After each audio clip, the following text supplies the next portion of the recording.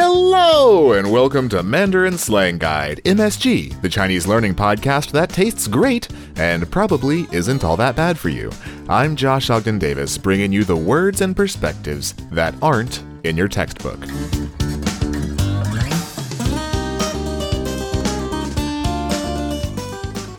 The holy grail of understanding any language is understanding its humor, its in-jokes, its wordplay. And Chinese wordplay can be pretty daunting, even to some pretty advanced learners. That's why I was so happy to connect with this week's guest, the writer, translator, and illustrator, Frankie Huang. She has a variety of projects online that really dig into the nature of Chinese wordplay and make it accessible. In this episode, she uses her expertise to just really take us on a journey through some of the most colorful expressions in Chinese, as well as some of the linguistic reasons why Chinese lends itself so well to different kinds of wordplay. Now it's another long one today, so no more introduction. Ladies and gentlemen, Frankie Huang. Hi, Frankie. Welcome to MSG. Thank you for having me, Josh. It's my pleasure. Now, you know that I'm a fan of your work, but could you let the fans at home know kind of what you do? So I run a newsletter called 普通 Words, etc. And that came out of a year-long project on Twitter where I ran something that I self-described as a mini column, a daily mini column about common Mandarin vocabulary. So what I usually did in the past was I pick a word that we use in everyday language, look at each separate character for their meaning, and then sort of explain to people like the hidden layers of meaning inside these words that people usually don't think about because the word is so old that it evolved over time, or simply that I don't have a second reason. Yeah, I really love that newsletter. And actually, I haven't told you this, but I've recommended it in the MSG WeChat group to try to get more people to sign up for it. Because you really do a great job of analyzing not only the characters themselves, but sort of the subtext inherent in these characters and how they come together to form a specific meaning. It's really quite insightful, even for someone like me who flatters himself by calling himself fluent in Mandarin. Even for someone like me, it's very insightful and well written and fun to read. But the first time I heard about you was from a BBC article about your illustrations. You're a double threat. You write and you draw. Anything that can be done with a pen, you got it. And the illustrations that they were focusing on were some very vivid and whimsical illustrations of really fun Chinese words and expressions. And when I saw that, I knew I had to get you on MSG. So could you tell me, why did you start doing these illustrations? Well, I've always liked doodling and drawing, so this is something that I enjoyed already. But the reason why I started to illustrate certain words as well as made-up words in Chinese, in Mandarin, is because there are certain things that are better explained through picture. Sometimes the humor is more apparent when it's in graphic form. So, for example, I did a set of slang for gold thread. That's my wheelhouse. Yes, Josh loves slang. But one of the first ones that I drew was ximao, which means to inhale cat. And that's a modern word that describes like obsessive cat owners that basically, are addicted to their cats. Like they inhale their cats or snort their cats, basically, like it's a line of whatever, and it's very vivid. So ximao is literally positioning cat as a drug. Yeah. That's really fun. And I love your illustration of that. Yeah, so I actually chose a more family-friendly interpretation of that word. So instead of like lines of cats, which is like a little graphic for the children, I put this little kitty peeking out of a pipe. Yeah. So it would be like, smoking some tobacco, which is still very bad for you. I do not, encourage that. MSG does not condone the use of tobacco products. But that's one of many illustrations that I came up with to show, how funny and witty Chinese words can be. Yeah. You're such a great explainer, and you recently had a piece in the New York Times about explaining the experience of being in Shanghai during the quarantine. And you really do bring out very descriptively, very vividly, these experiences. Was there an experience or a time that led you to feel like, hey, these are some great Chinese words and more people need to know about these. I need to draw these. Was there a moment when that happened, or is it just something you started doing before you realized what you were doing? I think it all started with me wanting to explain things better to people. So I'm Chinese American, and a lot of my friends don't speak Chinese, but Chinese culture and language is such a big part of my identity that there are certain words or concepts that I want people to understand better so that they would understand me better. And I remember one of the first words that I really wanted to explain to people was 缘分, which is the Chinese word for destiny or fate. So if you look at the characters individually, 缘 basically already means destiny or fate, and 分 means ration or portion.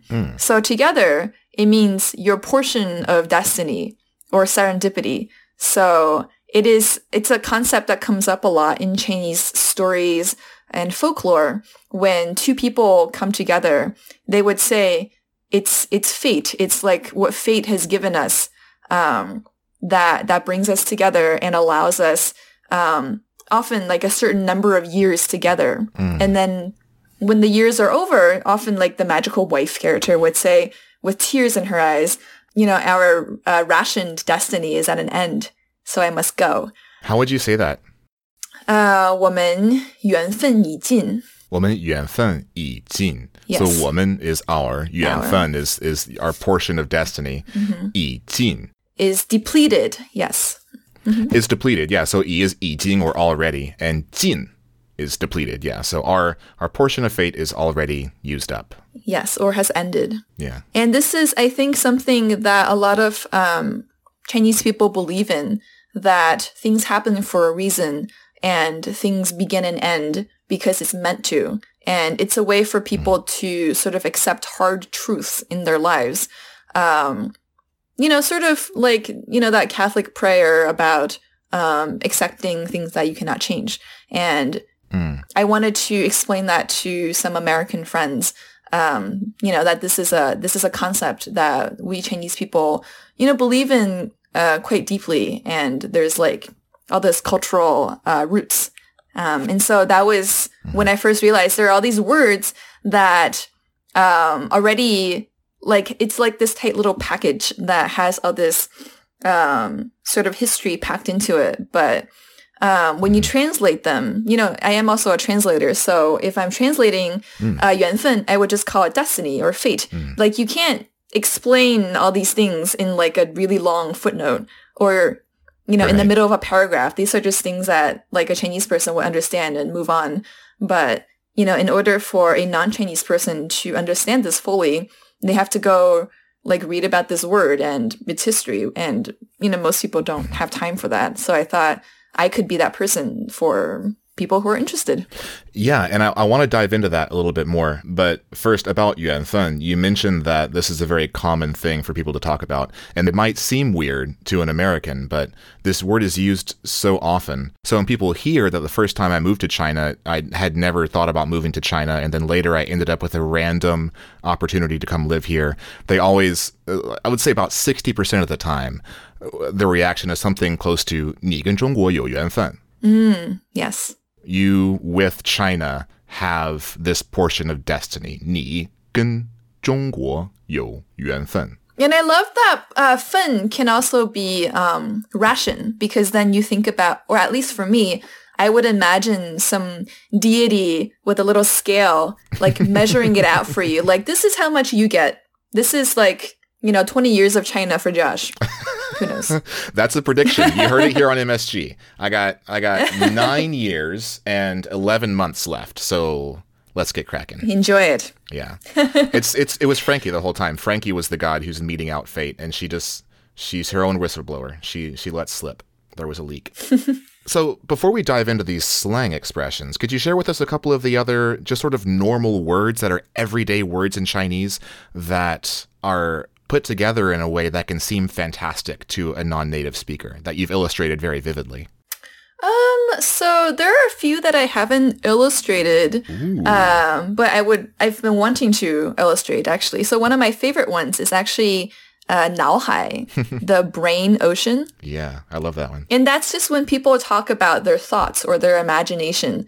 And, you know, the illustration would probably some kind of skull with an ocean inside. And I want to draw like whales and dolphins and, you know, ships sailing to the sunset. Like it's almost like a Salvador Dali painting, the way I picture it. Yeah. And it's so vivid and so full of poetry that within each of our heads is this ocean or even a universe of possibilities, of thoughts. And, you know, we're all creators full of boundless, full of boundless possibility. And I think it's really beautiful. I'm so glad I got you on the show. This is fantastic. How would you use 脑海 in a sentence? 我的脑海里充满了幻想。充满了幻想。幻想。我的脑海充满了幻想。Okay, so my brain ocean, my mental universe, 充满了 is filled to the brim, 充满了 with 幻想, which how would you translate 幻想? Fantastical thoughts. Fantastical thoughts. Yes, my brain ocean is filled to the brim with fantasies. Yes. That's so epically poetic. 我的脑海充满了幻想. I love that. Yeah. What else? Got any more? Yeah, sure. Another one is a super common word, very useful. It's 枯燥. 枯燥. I don't know this one. Oh, well, Josh, let me teach you. So 枯 is dried up, shriveled up plant. And then 燥 is like hot and dry. So basically think of you know, a plant in the dead of winter or in the middle of a desert. It's like completely dry. It's all brown and brittle. It's falling apart. And this word means boring. Oh. It's like something is so boring that its life has entirely drained out of it. It's like dry and useless and completely lifeless. And it's of no value to the person regarding it. That's pretty funny because in English we can say that, for example, a lecture was very dry. Yes. Oh, that event was very dry. We say the same thing, but it doesn't sound nearly as vivid as 枯燥. And the thing is, I think for most Chinese people, they don't really think about how vivid these words are because we use them so much. But when I do this project and I really look at the characters for what they are, it's really fun. It's rediscovering my mother tongue, basically. So what did you draw for 枯燥? Well, I haven't done this one yet either, but it would be like a bouquet of dried flowers, probably. So like a very ugly bouquet that you probably don't want to give anyone on Valentine's Day. Yeah. How would we use that in a sense? Like what sort of things would be 枯燥? A lecture, yeah. So we can say 那个演讲很枯燥. Usually I think it's almost always very. It's not 这个东西枯燥. It's always 很枯燥. 很枯燥. Yeah. All right. This lecture very withered. Yes, withered. That's a good translation for barren. Yeah. Devoid of life and meaning. Basically, yeah. It's dead. It's dead. Much like this portion of the podcast, not because it's boring, but because it's over. Thank you for introducing some of these. But usually when I have a guest on MSG, the process is I get in touch with them, we have a brief chat, and somehow we come up with a list of a few words that I think are useful, that they think they can really own, and we can share in a useful way. This time, I contacted you about being on the show, and I drew up sort of an outline for what it might look like, and your response was, "Oh, I do lectures about this. This is fine. I'll just share." I did a lecture. I gave one talk. Okay. But I guess it will become lectures now that I've gone onto your show to talk about this again. Yeah. And with that in mind, I have a brief outline of kind of the words that you're going to get to, but I am brimming with anticipation. My 脑海 is 充满了 anticipation for what you're going to do right now. So I am now stepping back from host role, and I'm sitting in the front row of the audience with my pen poised above my paper, ready to take notes. And now Professor Huang will take the stage. Great. So shifting the topic a little bit, I just want to talk about why the Chinese language is so suited for puns, for jokes, because it's so easy to make homonyms or homophones in this language. So I'm just going to start by telling you very quickly some of the different dimensions that Chinese language presents for play, basically, for a Chinese user. The oldest Chinese characters are pictographs. So many of these are still used today in simplified and stylized forms. I think most people know about how the fire character looks like a flame or the water one looks like a stream. I mean, those are sort of child play. It gets more fun than that.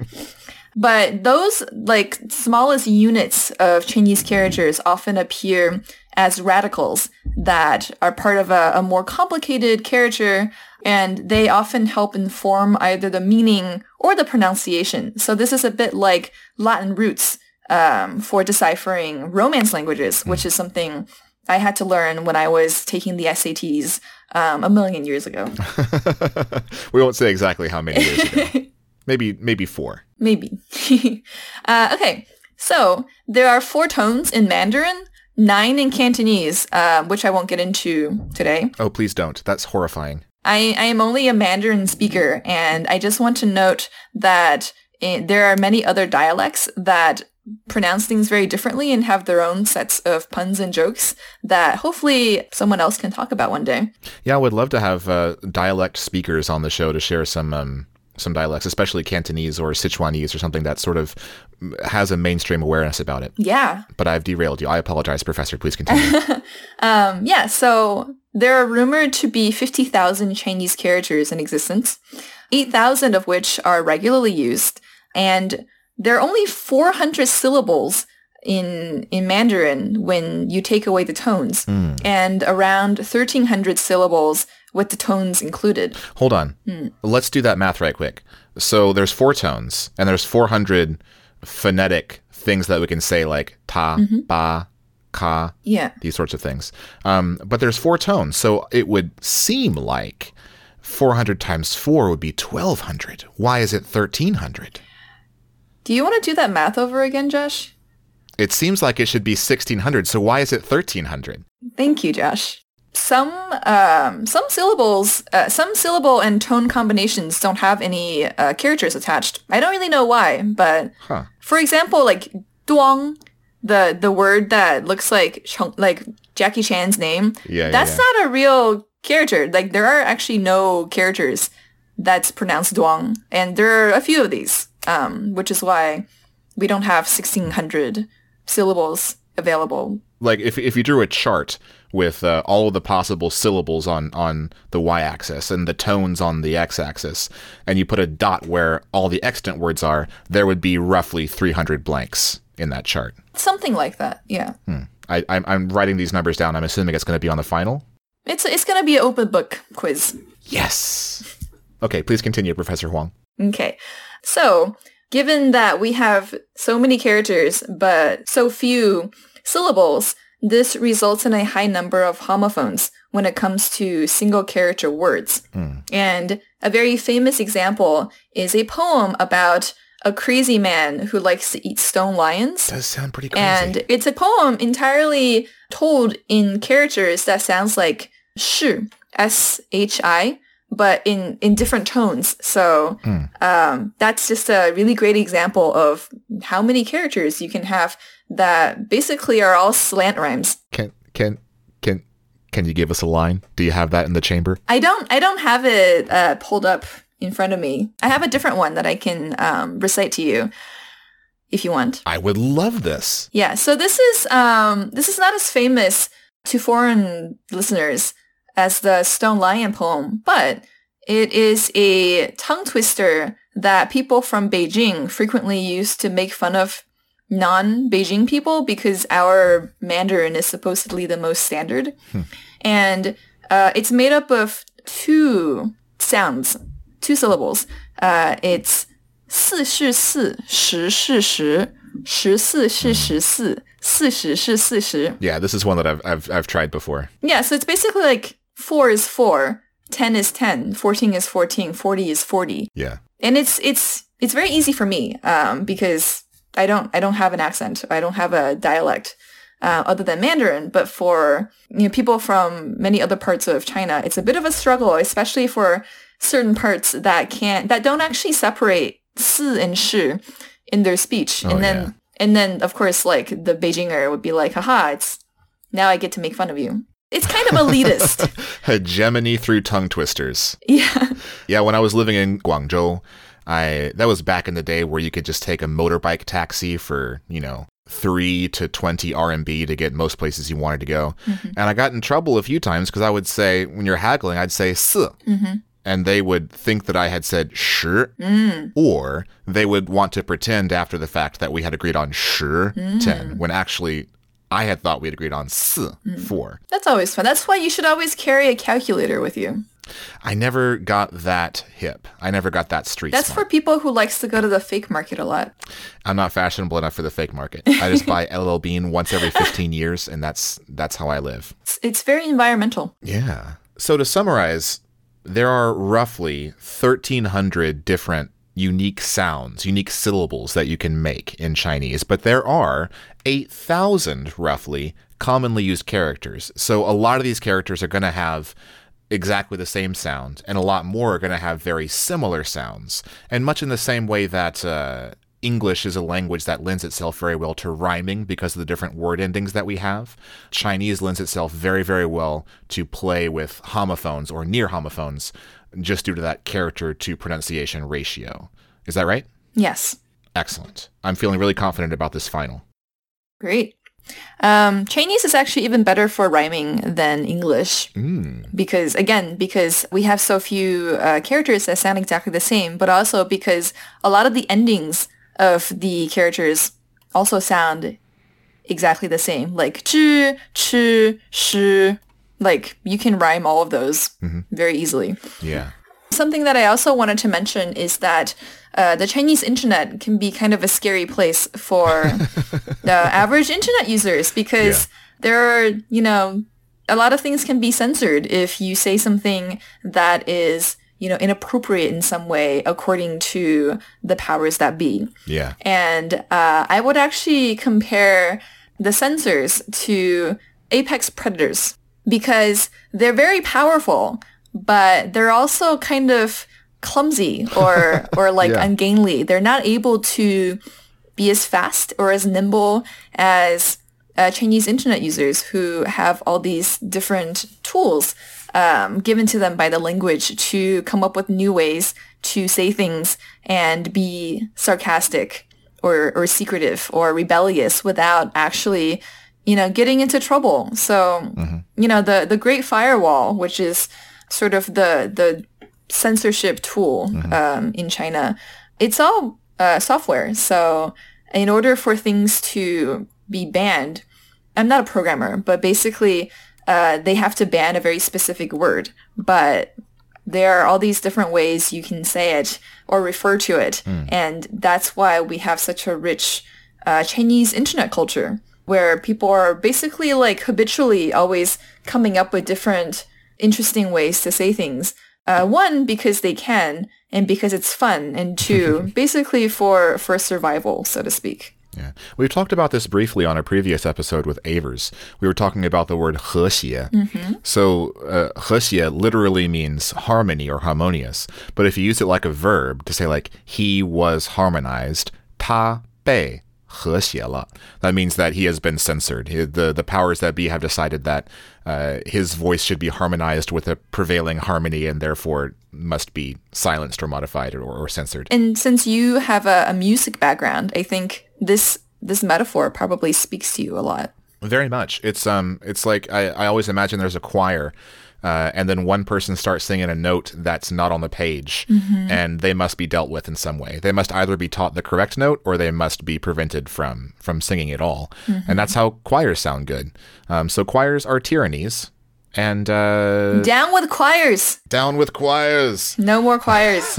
Noise only. Free sound. And Avers brought up one of these homophones for 和谐. She talked about 和谐, which is river crabs, which sounds close enough to harmony that people know what you're talking about when you say river crabs. But you can't censor the word river crabs all the time. Then no one could talk about crabs. These delicious little friends. Delicious little friends. Oh my God.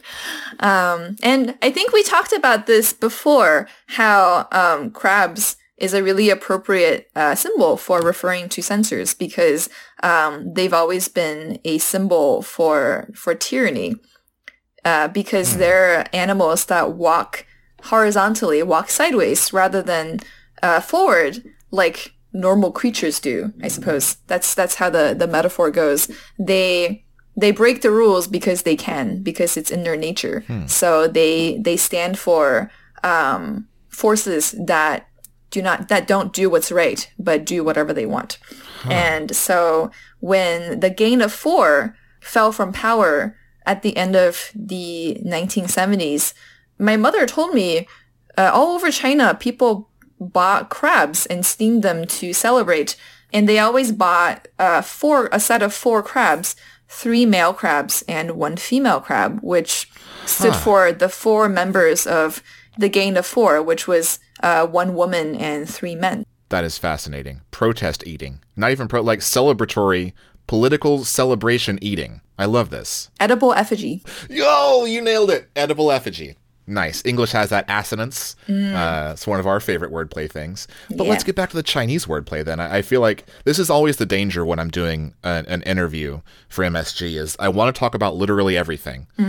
But at some point we have to get back around to stuff that people can use in their conversations. Sure. So yes, sorry. I've picked up my pen. I am ready to continue taking notes, Professor Huang.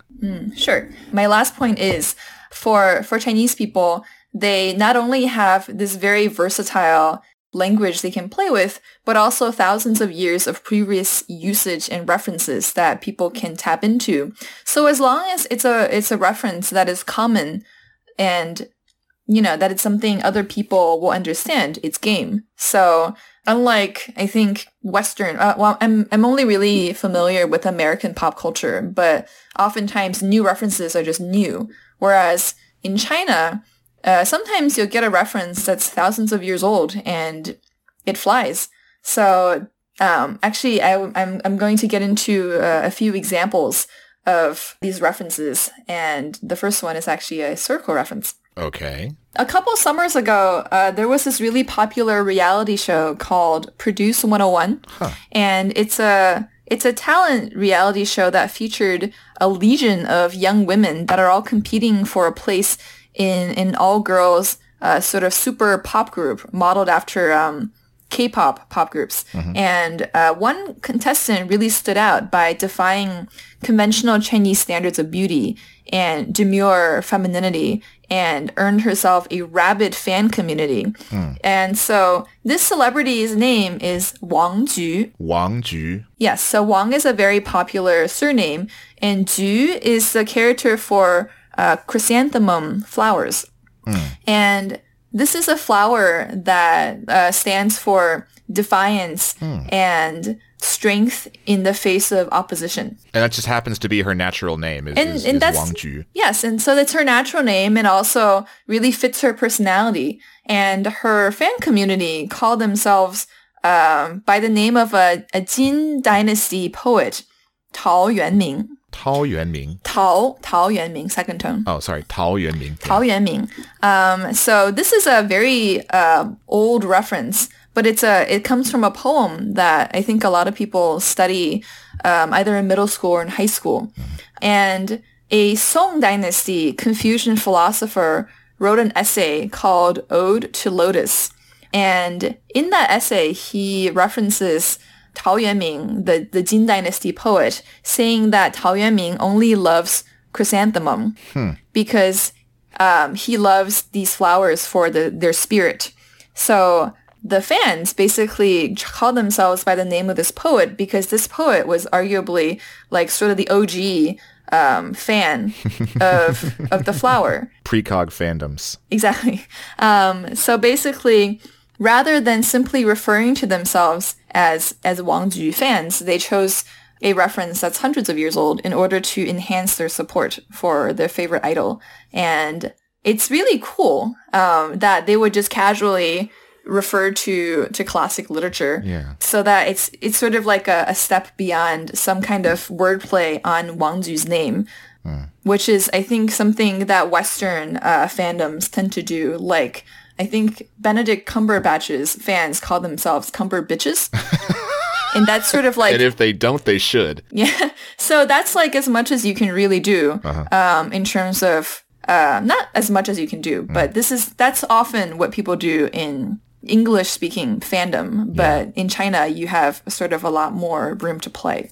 And that's something that is very deeply tied up in the language, and this is something I think about a lot, because in English, what we're left with is the letters. When we write, we're basically indicating pronunciation. But in Chinese, the characters have so much more information in them, where Cumberbatch, this collection of phonemes, has a meaning that came from somewhere. I have no idea what it is. It's a batch of cumbers. What? But Wang Ju's name, for Chinese, you cannot remove the etymology from the word. There's no sound that you can make in Chinese that's not attached to a character, and that character has a history, and you can look at Wang Ju and know that that is a flower. So because you write in characters, you put a lot more information into these names, and that opens up a lot more room for references, whereas Cumberbatch is just a sound. So you got to find something that sounds similar and stick it on there, and that's a big part of what we got to go with. So for my next example, it's a pun.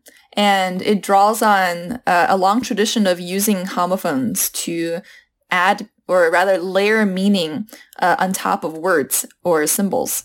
And a more traditional example is how it's very unlucky to cut a pear in half at a family gathering because 分离, like to split a pear, it sounds exactly like 分离 with a different character at the end, which means to be split apart, basically for family to be ripped in half or displaced. And it's very unlucky because you want your family to be together. Yeah, so I'll break this down. A 梨子 is a pear.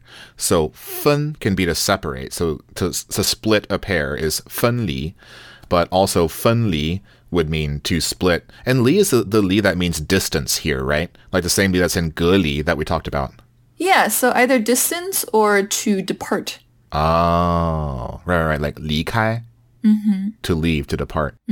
Okay, sorry, continue. Right.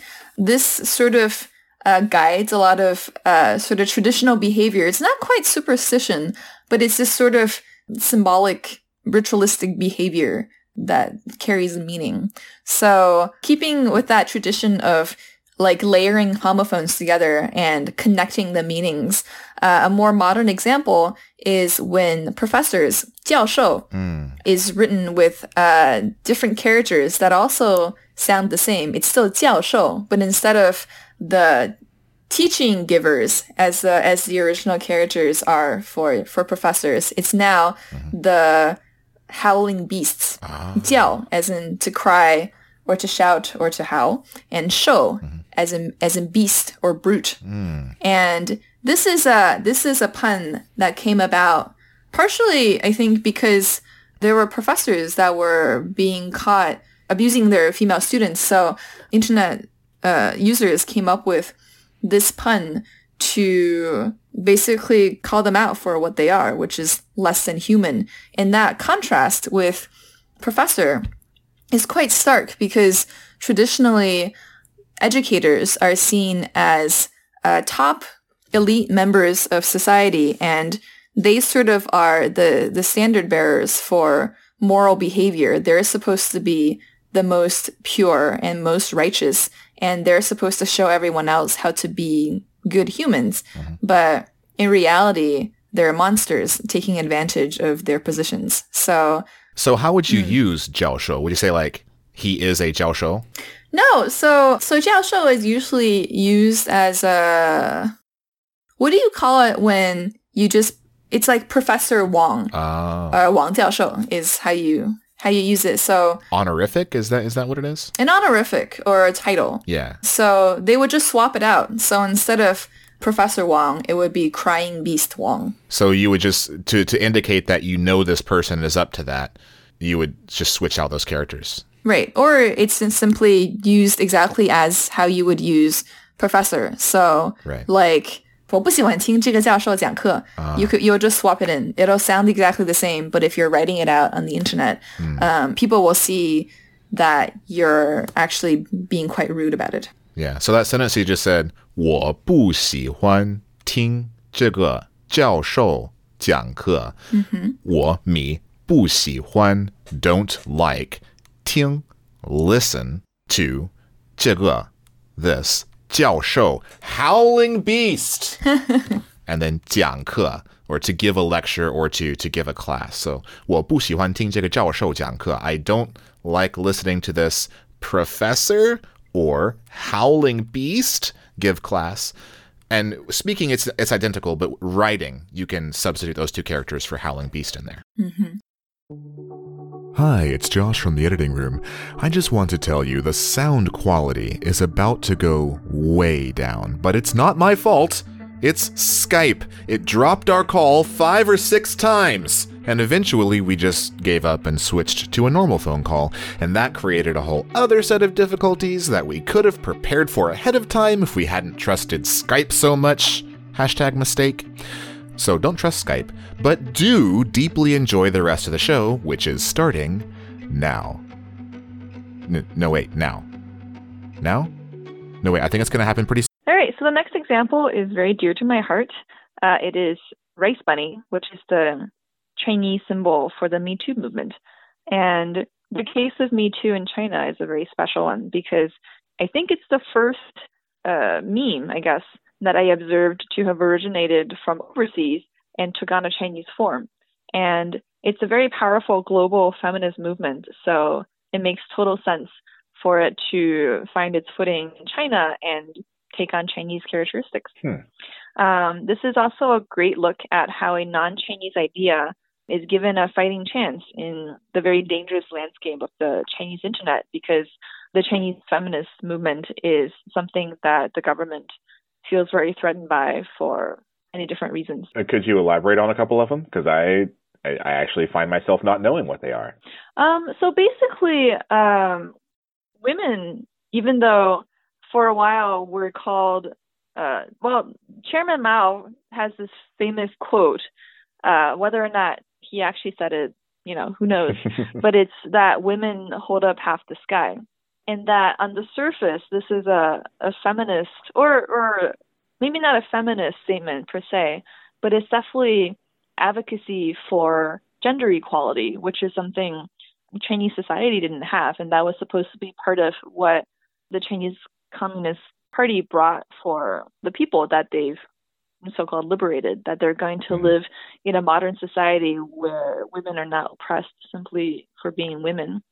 But the reality is mindsets are hard to change, and women were always viewed as a tool for, either labor or production, as in production of babies. So women joined the workforce in China in great numbers in the 60s and 70s, I think at one point reaching as high as 97%, as in 97% of all Chinese women were working rather than staying at home. And that number has slipped quite a bit in recent years. I can't give you the number off the top of my head, but fertility is the other aspect of women that the government sees as something that they should control, because fertility is tied to the labor force. And, when there's population aging, then it's up to the women to have more babies so that there are more young people working, making money, paying taxes and propping this country up. So basically, feminism, as the Chinese government has defined it, is kind of a sham. And so the Me Too movement directly challenges the way women is oppressed and mistreated by men. And that's something that also challenges the government's attitude towards how women should behave. So that's why this is something that gets censored. This is why I think in 2015, 14 or 15, there was that very big incident of the Feminist Five, a group of feminist activists being imprisoned for over a month, drawing international outcries for the government to release them. But yeah, so this is why when Me Too came to China, it became censored very, very quickly. Both Me Too, the English letters, and the Chinese translation, 我也是. So, the 我 as in me or I, 也 also is. So, literal translation of Me Too. These were both censored on Chinese internet. You were not allowed to use those hashtags on Weibo. Articles were getting deleted. So it took on a new Chinese name, Me Too, which is a phonetic translation of Me Too. And the characters that were selected are rice bunny, me as in rice, and then tu as in rabbit, but bunny is cuter, which is why I call it that. And I did a little bit of analysis on how rice bunny was chosen out of all the other possibilities. So a little bit of math. There are 97 characters for the sound me or mi for 19. And that's of any tone, right? Like me, right? Yes, any tone. And then 34 characters for tu. Tu. And that gives us 3,298 possible unique combinations. That's a lot of unique possible combinations. Yes, but most of them are ridiculous or like doesn't have any meaning. Yeah. But if we only look at commonly used characters, I came up with 16 me's and 19 tu's. And that still gives us 304 possible unique combinations. That's still quite a few. Yeah. So this is my personal interpretation, but I think rice bunny was chosen specifically because it suits the movement best. So I want to look at the character rabbit first. It is a zodiac animal, kind of a equivalent to an astrological sign. And I won't get into all the things that it represents, but rabbit is definitely a symbol that represents the feminine. So, for example, quick example, there's the rabbit in the moon is a female companion to the moon goddess. So the moon is also a feminine astrological symbol, opposite to the sun, which is traditionally more masculine. Yeah. And so when we look at rice, it is a very balanced character, perfectly balanced from all sides, symmetrical. Yeah. And to me, it looks like a compass, which is a tool that guides people in need of direction. Also, rice itself is, in my opinion, considered one of the most basic and universal parts of Chinese diet and Chinese life. And its abundance represents a good, fulfilled life because you're fed and you're content. So when you look at these two things together, rice bunny, to me, it's a word about feminine individuals that stand for a universal necessity fundamental to every Chinese individual. That was an incredibly in-depth analysis. I always thought it was because the idea of a rice bunny was one of the cutest things. And so obviously we're going to choose this one. It's super cute. It's super cute, but I think beneath all that cuteness, there's also all this symbolism that enriches its meaning. And I think it's a very appropriate symbol for the movement because not only is it very likable and appealing, but it also represents something very true. And I love that beneath this like deceptively humble and adorable representation, it's in fact a rallying cry for every woman to demand what she deserves. So how would you use it in a sentence? What sort of sentence would have Me Too in it? It's just when you're talking about the movement, basically. So, 我支持 Me Too 运动. Me Too 运动. Yeah, I support the rice bunny movement. Yeah. 我 me 支持 support Me Too. Me Too. 运动. 运动 is an interesting word because I think everyone learns it to mean sports. That's when you learn it in your first year, second year Chinese class, you say sports is 运动, but it also means movement in general, also in the political sense. So Me Too, 运动 is the Me Too movement. 我支持 Me Too 运动. I support the Me Too movement. Yep. We have one more, and we've talked for quite a while, and I hate to rush anything because this is all fascinating to me, and so I'm betting it's fascinating to our listeners as well. But you've put one more expression that honestly is some of my favorite drawings of yours are based off this expression. You know what I'm talking about? The sad squid. The sad squid. He's such a sad little squid. You just want to hug him. And you know squids are good at hugging. They got so many arms. Oh, man. That's actually a very creepy and disturbing image. Thank you for that. That's what I'm here for? No, sorry. So what is this sad squid? What are we talking about? Why is sad squid a thing? So, I spent so much time thinking about the way people play with Chinese language. It's pretty inevitable that eventually I would decide to try it out. And a few months ago, last year actually, I was playing around with the characters 忧郁, which means melancholy or depression. And I realized that there are all these other words that also has the same syllables if you take the tones away. So I came up with a list of 6, and I need to look it up because I want to. I am waiting with bated breath. Can I put my phone down for a second? Yes, Okay. yes. Oh, she put her phone down. She's off the podcast. She's done. Terminated. Gone. Erased. Eradicated. I'm still here. All right, I'm back. Yeah, so this is actually from last October. I came up with a list. So I'm going to read the 6 different words to you, and it's 忧郁, 犹豫, 鱿鱼, 鱿鱼, 有鱼, and 忧郁. I knew maybe 4 of those. So in the same order, it was melancholy, hesitation, because, squid, having surplus, and better than. 6 very common words. It was getting dangerously close to a grammatical sentence. It's not. But it wasn't. It was just a list of, okay. I was like, whoa, this rabbit hole goes deep. We tried to make a few sentences with them, actually. People wrote some very interesting poems. Like, here, there's this one. 鱿鱼鱿鱼鱿鱼鱿鱼鱿鱼鱿鱼鱿鱼鱿鱼鱿鱼鱿鱼鱿鱼鱿鱼鱿鱼鱿鱼. So this is from one of my readers, and this translates to, ready? Because of the rain, there are some fish swimming among the squids. A particular squid is hesitant because some fish are feeling superior to the squid. This makes the squid more than a little melancholy. That's pretty long. I'm not gonna. Well, now let's break this down character by character. 忧郁. No, we're not gonna do that. Here, let me do one that I wrote, which is easier.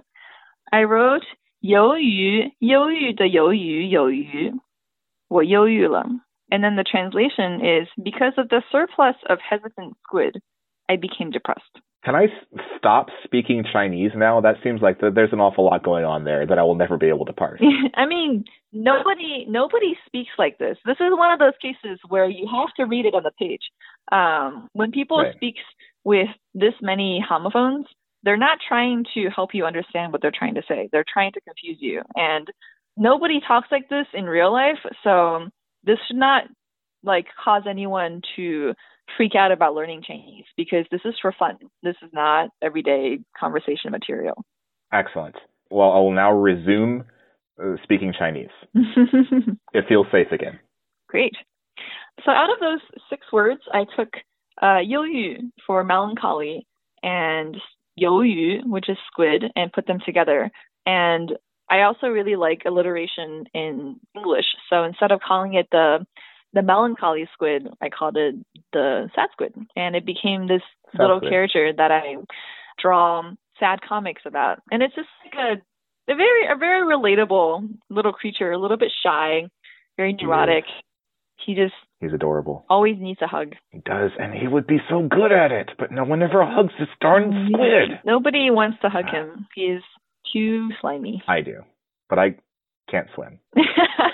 So I want to let everybody know where they can go to find more sad squid and other things as well. But before we do that, let's blaze through some of the words that we've talked about, okay, so people can sort of refresh them in their memory, and then we'll let everybody know where they can go to get more Frankie Huang and her whimsical fantasies. Woo. So the first one that we talked about a lot was fans of, was it Wang Ju? Yes. So Ju is a flower that is known for its resilience, and so her fans call themselves 陶渊明. Tao Yuanming, which is an ancient poet who also loved this flower. Yes. For professors who have been known to take sexual advantage of students, which apparently this happens enough that there's a whole word for it, which is horrifying in and of itself. But the word for professor is 教授, which means teaching giver.